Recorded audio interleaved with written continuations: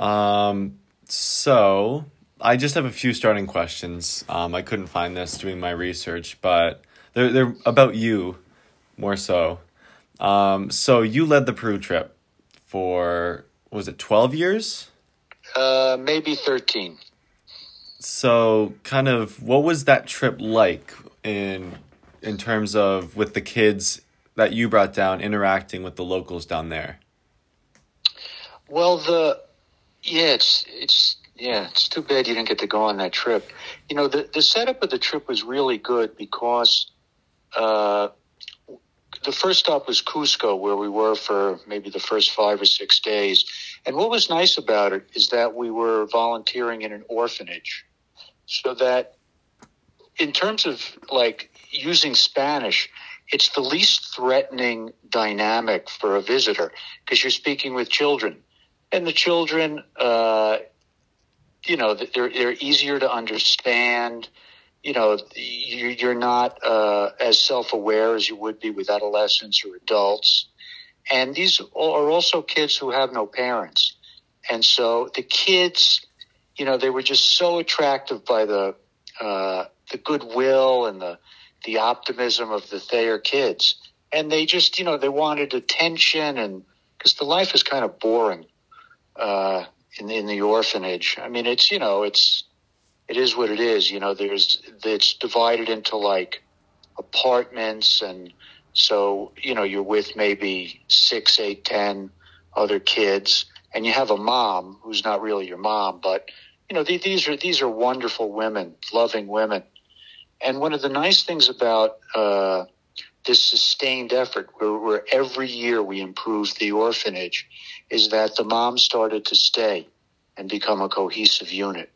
Before because it's not really a great job. But so the kids' experience was really wonderful, and there was so many things going on. Because they're speaking Spanish, they're with the kids, like helping them with homework and stuff. Like math. And other things. It was a lot of fun for our kids. And then, of course, we'd be playing with them outside in their playground, pushing them. And there were kids, there would be from newborns to 15, 16, 17-year-old kids. So it was really a wonderful experience for the kids. And also the thing about, like what an orphanage is. And it's not... it's not a place where you typically go. I mean, if you I don't even know, like, are there orphanages in the United States? I don't even know. But it was an opportunity to see these kids in an orphanage, and hearing all the different ways they wind up in an orphanage, because it's always, these really, these terrible family situations, whatever, families getting rid of kids, they can't afford them. Parents going into jail, parents with drug problems, all kinds of terrible things. So having this experience also, and the thing I really liked about working with Thayer kids is that Thayer kids are privileged, but they know they're privileged, and they want to see this kind of thing, especially the kids who would go on the trip. And so the experience of seeing a child who has done nothing wrong, who has just had bad luck, and then winds up in an orphanage, I think it's kind of a positive experience for the kids. And there was this one moment on the trip, because the way the trip was, we're 5 or 6 days in Cusco, then we go to the Sacred Valley where we would live with farm families, which was another amazing experience because we lived in the farm town in Ollanta so primitively. The bathroom was barely a bathroom. Meals were great in a way, but sometimes you didn't even know what you were eating. But anyway, so what would happen, we'd do the farm thing, we'd hike the Inca Trail, we'd go to Machu Picchu. Then we'd come back to Cusco, and there was this moment of saying goodbye to the kids. And so at the end of the trip, this was the last day, and we would go and see the kids and kind of say goodbye to them. And the kids got pretty close. from the point of view of the Thayer students, there's just so much love between these kids, and the kids had such intense needs.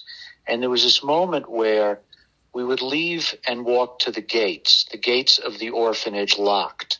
And at the end of the trip, at this moment, the gate would slide shut. I mean, it was like a jail, the idea of the slammer. And it would slide shut, and the kids would be putting their fingers through the grates, saying goodbye. And when we would get in the van, everybody started crying. Because everybody had this sense of, God, like, now I really know who I am. I just happened to be born in this wonderful house with loving parents who have given me all of these opportunities. Here are these kids who have done nothing wrong, wonderful kids, full of love, full of life, and I'm leaving them here to the drudgery of the orphanage. I know where I'm going back to, my wonderful life with all of my friends and, heading off to college soon. And it was that was the moment. And in fact, one year, the valedictorian of the class went to Peru, Charlie Steele, and when he gave the valedictory address at graduation, all he talked about was that moment. And it was really something. So that's a long-winded answer to your question. I mean, sometimes those are the best answers. Oh, I mean, that was the moment. And I mean, I could tell, it's funny, I communicated recently with a student who had come from one of these, like, dad was military, then dad made a lot of money, and his older siblings had they all gone to like Dartmouth, and the father was like a tough guy, and you lifted yourself up and you succeeded at sports. And also he was very conservative, very Republican in his values, and poor people deserve to be poor, and we don't help them, we help ourselves. And this kid, when we had like this farewell event, it was the last day, because after kind of saying goodbye to the kids, we have a farewell event. And when we walked out of the house and started walking downtown, we were going to have a farewell dinner at this really nice restaurant. He put his arm around me and started crying, talking about, I came down, I come from this family, but I see these kids, they haven't done anything wrong. And he was just so moved by it. And I heard, this is like 8 or 10 years later, he gets in touch with me because I had coached him as a soccer player. And he says, yeah, I'm coaching these kids in the Bronx, going to be working with the team. You got any ideas for me? And so it was really nice talking with him and, sending him to some resources. But I'll tell you, it was a wonderful trip that in time only gets better. And then your parents, I mean, immediately, they really have great instincts and they're wonderful people. And they immediately jumped on board on this trip. And they just got involved. They also visited the orphanage. They were the only adults who went, because, I don't know, they had something. They also wanted to see it. Have they told you about that experience? I think I'm well-versed in their experience. They love to tell the stories. It's one of their favorite memories. Oh, I mean, because when we were there, it didn't go smoothly at all at the orphanage, and it was a really great glimpse into corruption. Like we had brought things to give. We had a whole bunch of things. I mean, even though I was going with the adults, I brought, what did I do on that trip? I think I brought like 200 pairs of socks because when they get clothing donations, they never get socks. Socks have to be new. So I brought a lot of socks, and the director at first would not let us. It was, your parents were there, I was there, Chivy was there. And the director, who's like a political hack, wouldn't let us give the socks. He said, no, first, you're going to leave these with me because first I have to count them to make sure that all of them will be given to the kids. And we're like, well, how about if we just give them to the kids? No, it's not going to work that way. And your parents were sitting right there, and they couldn't understand the Spanish. And then Chivy, who's the former vice the assistant mayor of Cusco, she texts somebody this guy's phone number. His phone rings, and it's like somebody 8 pay grades above him who tells him how it's going to be. I mean, you just can't make this stuff up. And that's what your parents got to experience. And then imagine this, where now we're bringing them, there's like 8 different apartments. And so we're going around, and I was with your dad, and we got all these different sizes of socks, and we're trying to get the right socks on the right feet. And literally, your dad and I, the kids have their shoes and socks off. They have these dirty feet because they don't bathe much. And there are me and your dad, putting these socks onto these kids, trying to find the right size for each, making sure everyone was accommodated. And that was how the whole thing ended up. And, but your parents were just awesome on this trip. Awesome. There was one time, it was like the last Sunday, I think it's the last day or next to last day. And we get up in the morning, and we were in this fancy hotel in Cusco, like a 5-star hotel. Not the kind of place we stayed with the kids. With the Thayer kids, we stayed in a very simple but clean guest house. And your parents weren't there. We're down. Hey, where's Joe and Laura? Where's Joe and Laura? And I said, I know where Joe and Laura are. They're out on the street, exactly where they should be on a Sunday morning exploring Cusco, and that's where they were. Yeah, they're definitely the adventurous type. Yeah, and it's not like they speak Spanish, So, but anyway. So, what do you have other prompts or? Yeah, I have a few other questions. Okay. So that was the last time you went to Peru, 2019? Yes. That was before everything kind of shut down. Right, because we went in the summer. And then it wound around to March when everything happened with COVID. Yeah. So kind of speaking about the closing in general, how did the government in general respond? Or what do you know of the government's response? Because I know that they shut down early, but I know that you, as a, I don't know, Peruvian, I don't know how to say it, a very, I don't know, smart person in terms of... You can just come out and say it, son. A person well-versed in their Peruvian knowledge. That's the one. So, how would you say that the government responded to the pandemic? Oof, for the government, like when we look at our country, you say, well, like the government respond. Okay, well, the government's, okay, what have been the rules? The rules, okay, you got to stay home. You got to wear a mask when you go out. And the obstacles that came up in our country were like incomprehensible. All of a sudden it's politics, wearing a mask when it's not politics, it's public health. So Peru, the government, the tradition in Peru, like Peru has had dictators. So Peru is very accustomed to very strong government telling you what to do. So in Cusco, the government, they shut everything down. You got to stay home. You can only go out like to buy groceries. And then they had a curfew too. It was like you couldn't be in the street from like 8 p.m. to 5 in the morning.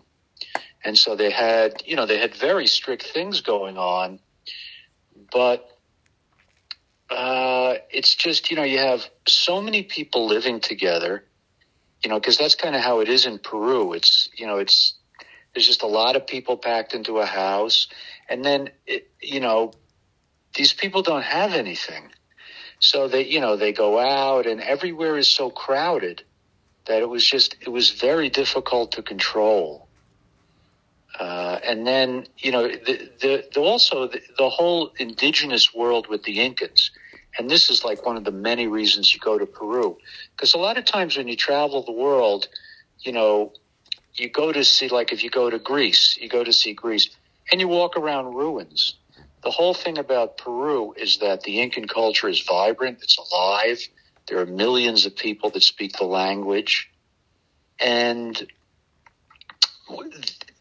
like when the COVID started going to the villages, it was just very cruel, because it's a culture where knowledge and tradition is rooted in the old people. Everything is done orally. The oral traditions of sharing knowledge, of telling stories, and who were the people who died first were the old people.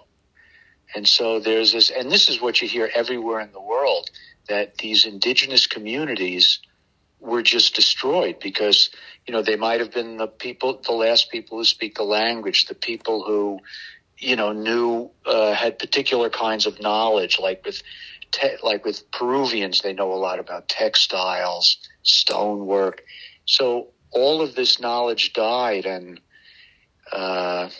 it's just very sad. But, and then, there's the idea of poverty, I mean, and the other thing that has to be mentioned in Peru is corruption. Peru is a very corrupt place. I don't want to say all the politicians are corrupt, and I got a special look into it with Chivi. Chivi's like the only clean politician in the world. And when she was the assistant mayor, she ran into an awful lot of trouble because everybody was on the take except her. And that person, it makes everybody nervous. But the corruption, and this is just how it is. It's just everything is corrupt. So, I mean, I don't even know, how many vaccines have come in. But Lima, the capital, runs the show, and rich people run the show. And it's not rich that makes them bad. It's just, they have the power. And so the way these vaccines, I know, are going to be given out in Peru, it's going to be given to the people who, are connected to hospitals, and, they're going to be getting it first. And, it's just sort of the way everything goes. And so I don't really know what to say. And the other thing is that there has been enormous political trouble this year. Like the Congress was closed down. They've had like 4 presidents this year, and it has nothing to do with COVID. This is just about like corruption and movements and power grabbing. So the country is just, you put all of these things together, and the chaos has just been enormous. Yeah, I talked to Shivy last week, maybe. Okay. She did you speak in English or Spanish? Spanish. Wonderful. She speaks fast, and it's the phone is always difficult. It's nicer to have people in front of you, watching the mouths, watching the faces. Yeah. So what did she say? She said a bunch of the things that you said. She talked about how there's a lot of people who aren't able to afford like even new masks. They've been wearing the same mask for weeks at a time. They aren't able to like afford food. They're not able to afford a bunch of stuff. And then talking about more with politics, it's just a mess. No one really knows what's happening down there. She's kind of a little worried, but she is a very hopeful person, and she's definitely very hopeful that things are going to get better. Yeah, and imagine a region that lives from tourism. Oh, yeah, definitely. And a family that lives from tourism. She said that it's been really hard with tourism in general because the whole country got shut down, but they're slowly starting to open for more like localized tours. She said that her business is getting going, starting with these tours, and I assume that's what's happening across the country. Yeah, it'll happen slow. I mean, because it's, the real money comes from the Europeans and the Americans, and to a lesser degree, South Americans also go to, Cusco and Machu Picchu. But it's, I mean, you ready to go to Peru? You know what I mean? That's not going to be for a while. Yeah, it's just tough with vaccines, too, because Peru has, I think, most recently updated their count to 0 vaccines. So there's no vaccines have been given out down there. Yeah, and the other thing where, we looked, our own government in different ways. Governor Cuomo was hit by this. The real count on COVID deaths, we didn't even do it right in the United States. These other countries, I was in Venezuela once, and there was an epidemic of dengue fever, which, I was like 23 years old. I was the sickest I've ever been. I don't think I was close to death per se, but I was really sick. This was unreported in the world. The country, they're embarrassed, about these things. So as far as the count, I know, because I read about South America all the time, there's no way their counts are even close. Oh, absolutely not. Yeah. It's probably the same with every other country across the world. Yep. It's not just Peru specific in this case. Yeah, and even, the truth of the matter is, you have somebody really old that's got all kinds of the pre-existing conditions, and they catch COVID and die. How are you going to score that? Okay, it's COVID. Well, maybe not, so we can score that as a heart condition or, a lot of that went on too everywhere. Yeah. And then a lot of people, in other words, like if you get COVID and you're in your house and you don't go to a hospital because you can't afford it and you die, does that death go recorded? True. And then there's also the risk that you spread it to everyone else in the house. Ugh. Yeah. And, these houses are so small. Everyone, it lives in a multi-generational house with a lot of people. Yeah. I feel so, just so bad for these countries, because it's like, this was bad for us. And, we miss all the things we miss doing and so forth. But, when you see the realization of these people down there starving to death, in our country as well, it just, it makes our own, what we had to go through was really more about boredom. Yeah. But that was great. What else did Chivy say? One of the brighter sides was that she said something like they're getting bottled oxygen or canned oxygen down there for kind of treatment in hospitals. But one of the bad things was that all the hospital beds still, over a year later, are all full. Yeah. Yeah. And yeah. Yeah, it's life is so hard. And one of the other things you can almost laugh at is they didn't realize in Cusco how many homeless people there were until they did the curfew. So, the police would go around the city and it's like, oh my God. Yeah. So all these people, they don't have homes. It's hard to enforce a curfew when people don't have a place to go to. Yeah. Yeah. Yeah, it's tough. Yeah. So I'm trying to think of what else.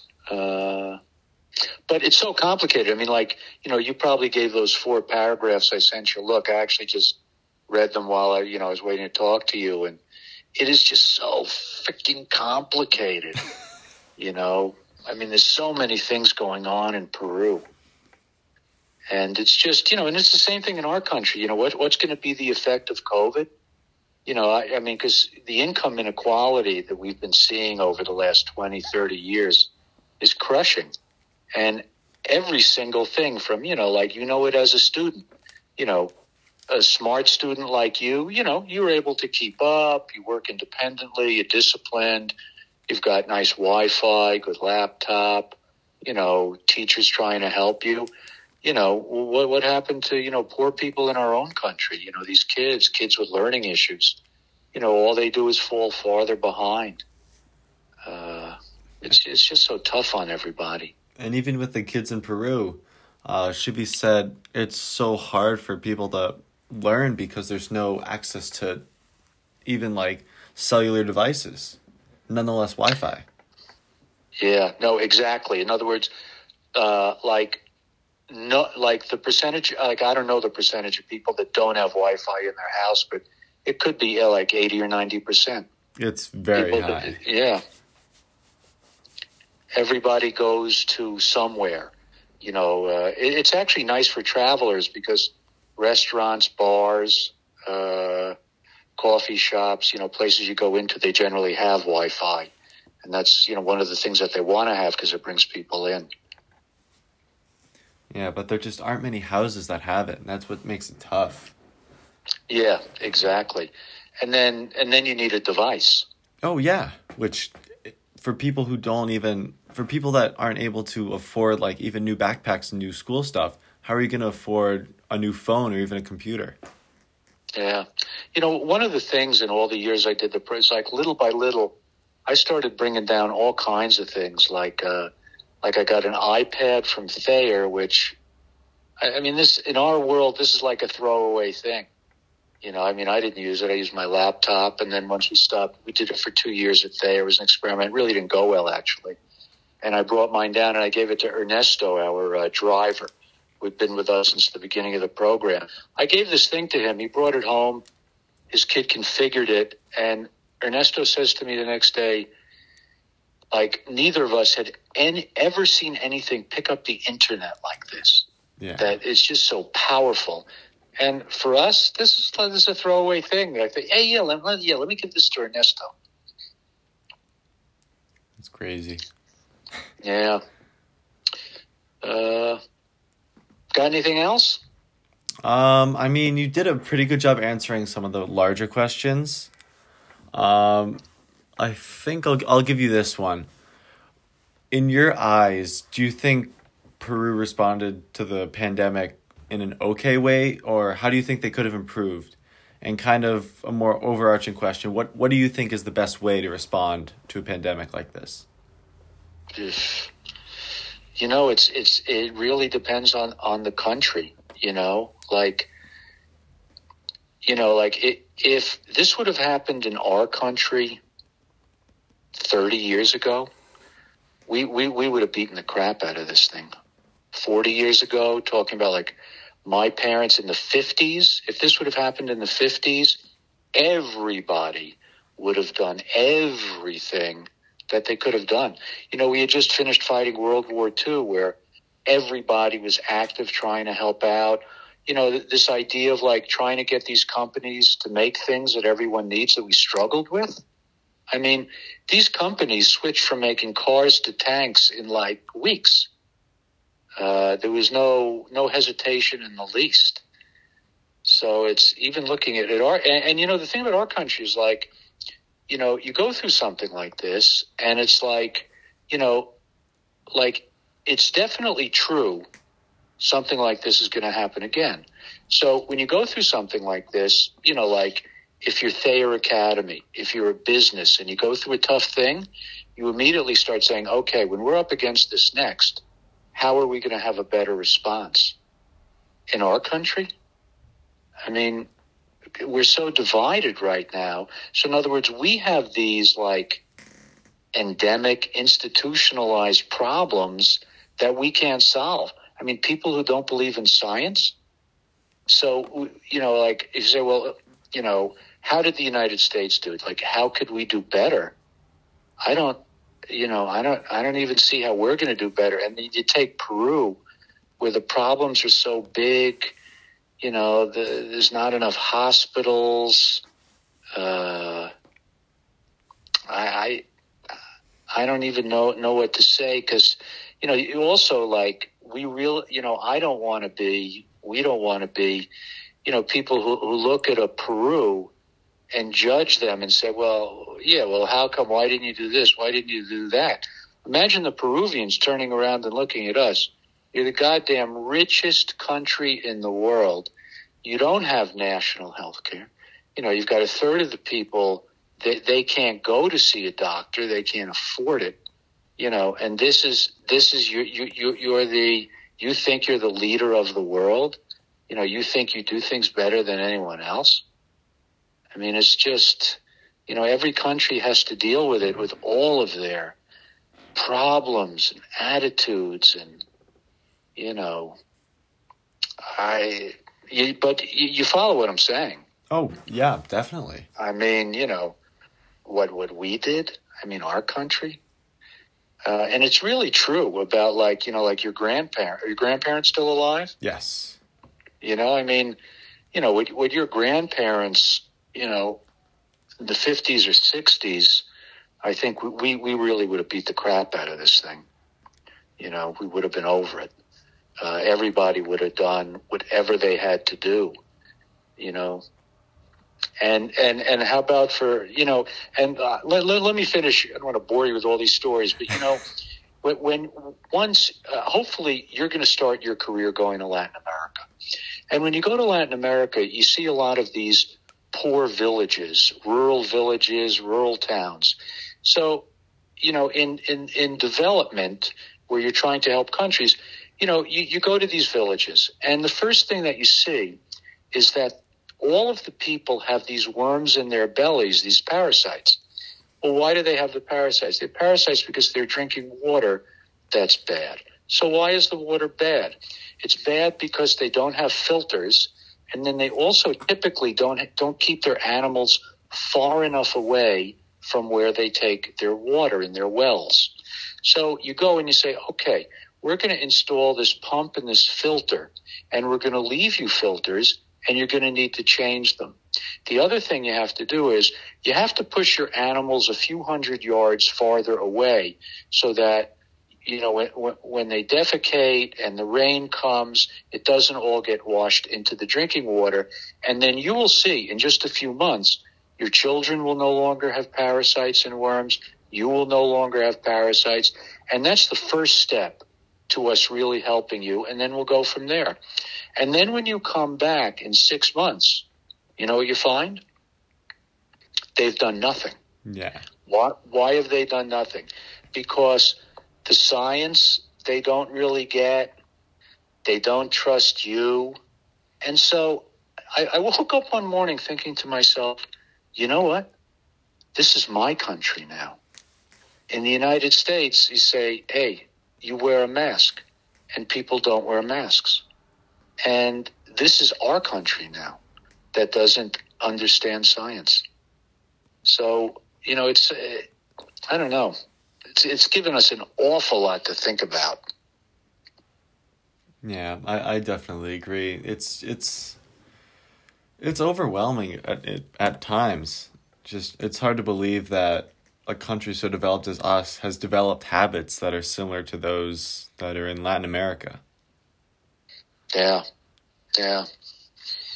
Well, so when are you going down to Peru? No, you have to figure out how to do it. Miss Lukens has been scheming some way to get me down there either next year or the following year as a quote-unquote chaperone. Ooh! Bingo. I mean, I propose that I sneak in a piece of luggage and they check me in a bag. Yeah, I like that. Hey, but isn't God, I'm blanking on his name. The young male math teacher that was going to be her chaperone. Wait, did they go? Mr. Keogh. Yeah, he went one year. Well, I'm blanking on his name. Derek Keogh. Yeah, Derek, because he went to Peru with me back in the day. He was a wonderful kid and part of a wonderful group. Yeah, he went last year, I think. Yeah. No, the school was so lucky. Oh, yeah. Because, it's like when you're running this trip, every teacher with a brain and a heart comes up to you and wants to go on the trip. But it's more complicated than that. Yeah. It's got to be the right people. Mm-hmm. And then Derek is perfect. And you would also be good. But you don't know the trip. But, yeah. The other way you can do it, I'm going to run another trip, as soon as things clear. But the thing is, the student trip was just so soulful. Yeah. I mean, you really got to figure it. Well, maybe you could go, one time, my daughters were my chaperones, and their cousin, my niece, she came one time. We never really told anybody. We just sort of brought her, and it was like, Julio and Chivy knew. And I said, Julio, we're going to figure he said, bring her, and it was great having her. So maybe you could go like that Think of that idea. To approach Lukey with that one, that look, if I can't go as a chaperone, ask Julio if I could go as a one more, so that, because, especially if there's competition, for God's sake, I mean, the parents know that they're getting the 12, and they don't have to know, that this guy's coming along. Yeah. Go for that one. Just book an extra flight and then meet him down there. What did she do? She was coming. I don't remember. Oh, she went down. My daughter was somewhere, and they flew down together. It actually came the day before. Yeah, you can work that, because it's, that trip is so good. And the other thing about the trip that makes it so great is that I developed this packet over time. And so the first 2.5 weeks before senior project, the kids did 2 hours of research a day and came in every day and discussed it. So by the time we got down there, these kids knew everything about the Incans, everything about what we were going to do, everything about the people we'd meet, the places. I mean, they knew everything on the menu. They knew the history of the dishes on the menu. And so it made it so great. And the fact that you can speak Spanish, because I brought down adults and they were great. But, I sent some videos and stuff to look at, but it wasn't, and being in the orphanage is really such a central piece. And then being in that farm town, I mean, there are things going on. Like before we would go and we'd be in these sessions, and I would say to the kids, and, talk about a cultural thing. I would say to them, we're going to be in this orphanage. We're going to be in the land of the Incans. We're going to be standing in the soil that the Incans worked for thousands of years. We're going to be planting. We're going to be looking up at the mountains that the Incans believe are inhabited by the Apus, these spirits. We're going to do the ceremony to Mother Earth. There are going to be spiritual things coming at you, and you have to open your heart, open your mind, increase your bandwidth, because you are going to have an opportunity to see things and feel things and experience things that are going to stretch you, make you bigger, make you wiser, and give you experiences that not a day will go by the rest of your life when you will not think about this trip. And, can you imagine me saying that to, 12 Thayer students? It's like, yeah, I know this guy's an old hippie, but what's he, you know what I mean? Yeah. But what I'm telling you, this is what this trip brings you. And being with Chivy, I mean, you got a sense of her, but Chivy is in your life. You go through life and you meet certain people that you really feel are possessed of a wisdom. Chivy is number one on my list. And it's the reason that I didn't want to stop going to Peru. I wanted to be with Chivy and Julio, and I want to be in Cusco in the land of the Incans every year, and I want to share this with people from my country. It's such a great opportunity. Oh, yeah. So, you'll find a way, because, you'll find a way. But that's what's also so great about this trip, because the truth is, it's where you go, but then it's who you're with when you get there. Yeah. Oh, and your parents did the whole thing. We went up to Huiyoc Alto, the Incan village, with Elvis and his family. I mean, this is all things that kind of Chivy guided us to, and we fundraised, and we actually built the house that they live in. I mean, it was, you'll get to this house one day where Elvis and his family lives.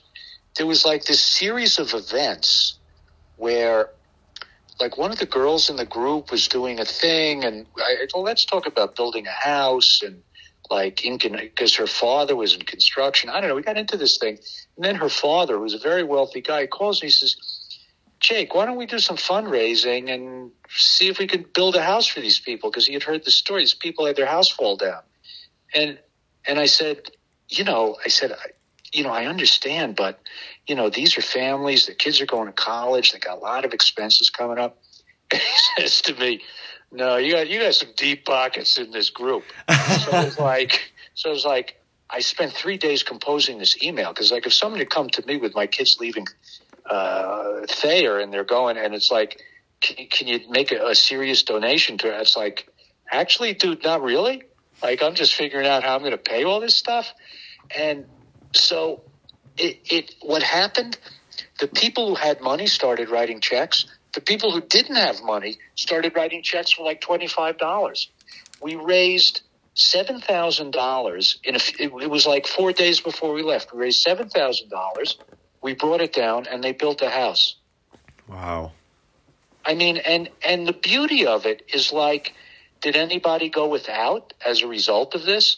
What did I do to make this happen? I wrote an email, and we changed people's lives. And when you go up to this village and you meet the villagers and the family that we helped, this is the kind of experience that you cannot have in Peru without doing it with Julio and Chivy. Yeah. I mean, just talking to you on the phone, I'm already very excited. Oh man, it was so much fun. We did the 2.5 weeks, and the kids started asking questions, and like getting a little nervous because there was also the thing where you're going to be offered guinea pig to eat. That was always like, and there was always this moment that they were in terror. Of course, what happened is that when you say to, like, on a certain level, you say to a meat eater, listen, these people raise guinea pig. They have been eating guinea pig for thousands of years. Not only are we going to eat it, but they're going to kill the guinea pigs, and you're going to have an opportunity to watch. The kids were like, oh, my God, that's the grossest thing. Meanwhile, I would always think to myself, you know what? You're a freaking meat eater. You've never seen an animal slaughtered? I mean, come on. So they would, a bunch of the townswomen would get together, and they would kill they had this way of twisting the neck. It was so humane and instantaneous. And then we saw how you prepare an animal to be cooked. And it was, granted, cut open the insides, but you've seen that done to a fish, right? Oh, yeah. It's a little worse, but not much. And, and it was like everybody would end up watching. And some people even jumped in, start pulling the hair off or cutting something. And it was quite an experience doing that. I just remember. And then it was funny. Every group reacted differently. Over time, I developed a taste for it, and I only ate it once a year, so I enjoyed it. But some, generally people would taste it, but, some people didn't. And I always loved the line, you can eat those fries? Everybody would get a piece of cuy. I'd be like, hey, you going to eat that cuy? Because, I could go for a little more. I think one of my favorite stories from my brother when he came back was when he was walking into one of those houses and the guinea pigs were running around the house. and he thought later that day they'd be on his plate. Yeah, it was funny because when we started going, the house that prepared our meals in Ollanta, in the farm town, it was dirt floor, cuy running around in the kitchen. There was just a fire in the corner with a hole in the roof, and that was the kitchen. And over time, because they sort of made money, we gave donations, because it's so easy to help. They put in a cement kitchen, running water, a nice gas stove. And I felt good for them, seeing their level of life going up. But I missed the old days, too. Yeah. Things change. Yeah. Oh yeah, man. We had this one custom. They love to make banana pancakes, and after you're always looking for gifts, and it's a great gift anywhere you travel in the world. It's a little tricky to take, but maple syrup. Because who doesn't like maple syrup? True. You get good maple syrup, and also, being like country people, they love to hear the story of, yes, this is only from our region. late winter, early spring. They bang these, tubes into this certain kind of tree. It runs out. They boil it. They love that kind of stuff. And meanwhile, banana pancakes with Trader Joe's best syrup. I mean, that is a gift from heaven. I don't think they have too many Trader Joe's down there. Yeah. But anyway, put that in your pocket, man. Anywhere you go in the world, show up with some maple syrup, Absolutely. Well, it's really nice that, you did this thing with Peru because, whatever else, your interest is more than academic, because of your brother and your parents' experiences, and that it's in your future. Yeah. Good. Anything else, brother? I think that's it.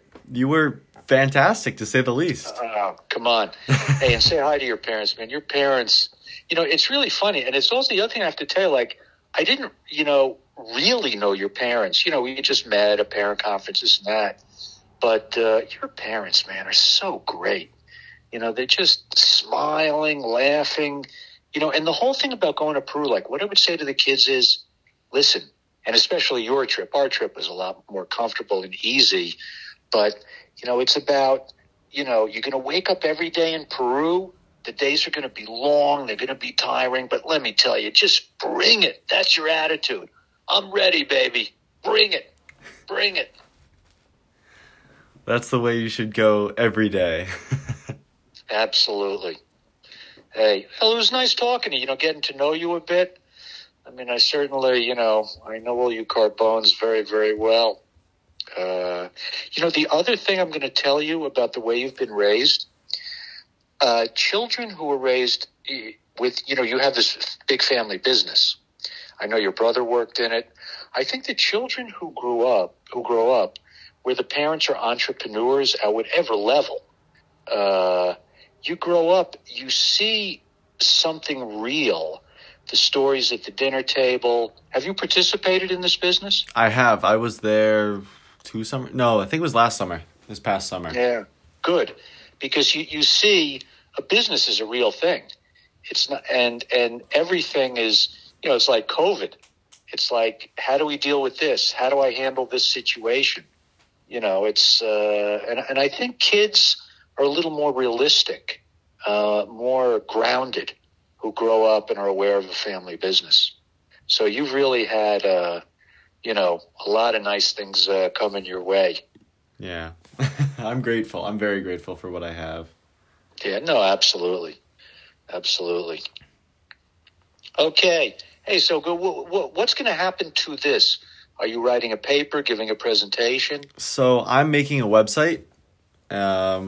My original plan was to just present it to the school, but what I'm planning on doing now that I have all this more specific information is taking this website and sharing it with the Spanish, I guess the Spanish classes, probably starting younger, like freshmen, and then maybe giving it more heavily towards those kids in the future who are planning to go to Peru, because this is going to have an interview from you, Shivy, and Miss Lukens, which is kind of like the holy trinity of the Peru trip. Please. Yeah. No, this is, to tell you the truth, like the genius of this program, 1 million years ago, we had a principal who was kind of a pretty plain white guy. And I wasn't doing a trip, and my daughter happened to be a senior at Thayer, my first daughter. And there was a trip to Costa Rica that I was very aware of that was a little lame. And the guy comes to, he said, Jake, would you run the Costa Rica trip next year? And I said, you know what, Mike?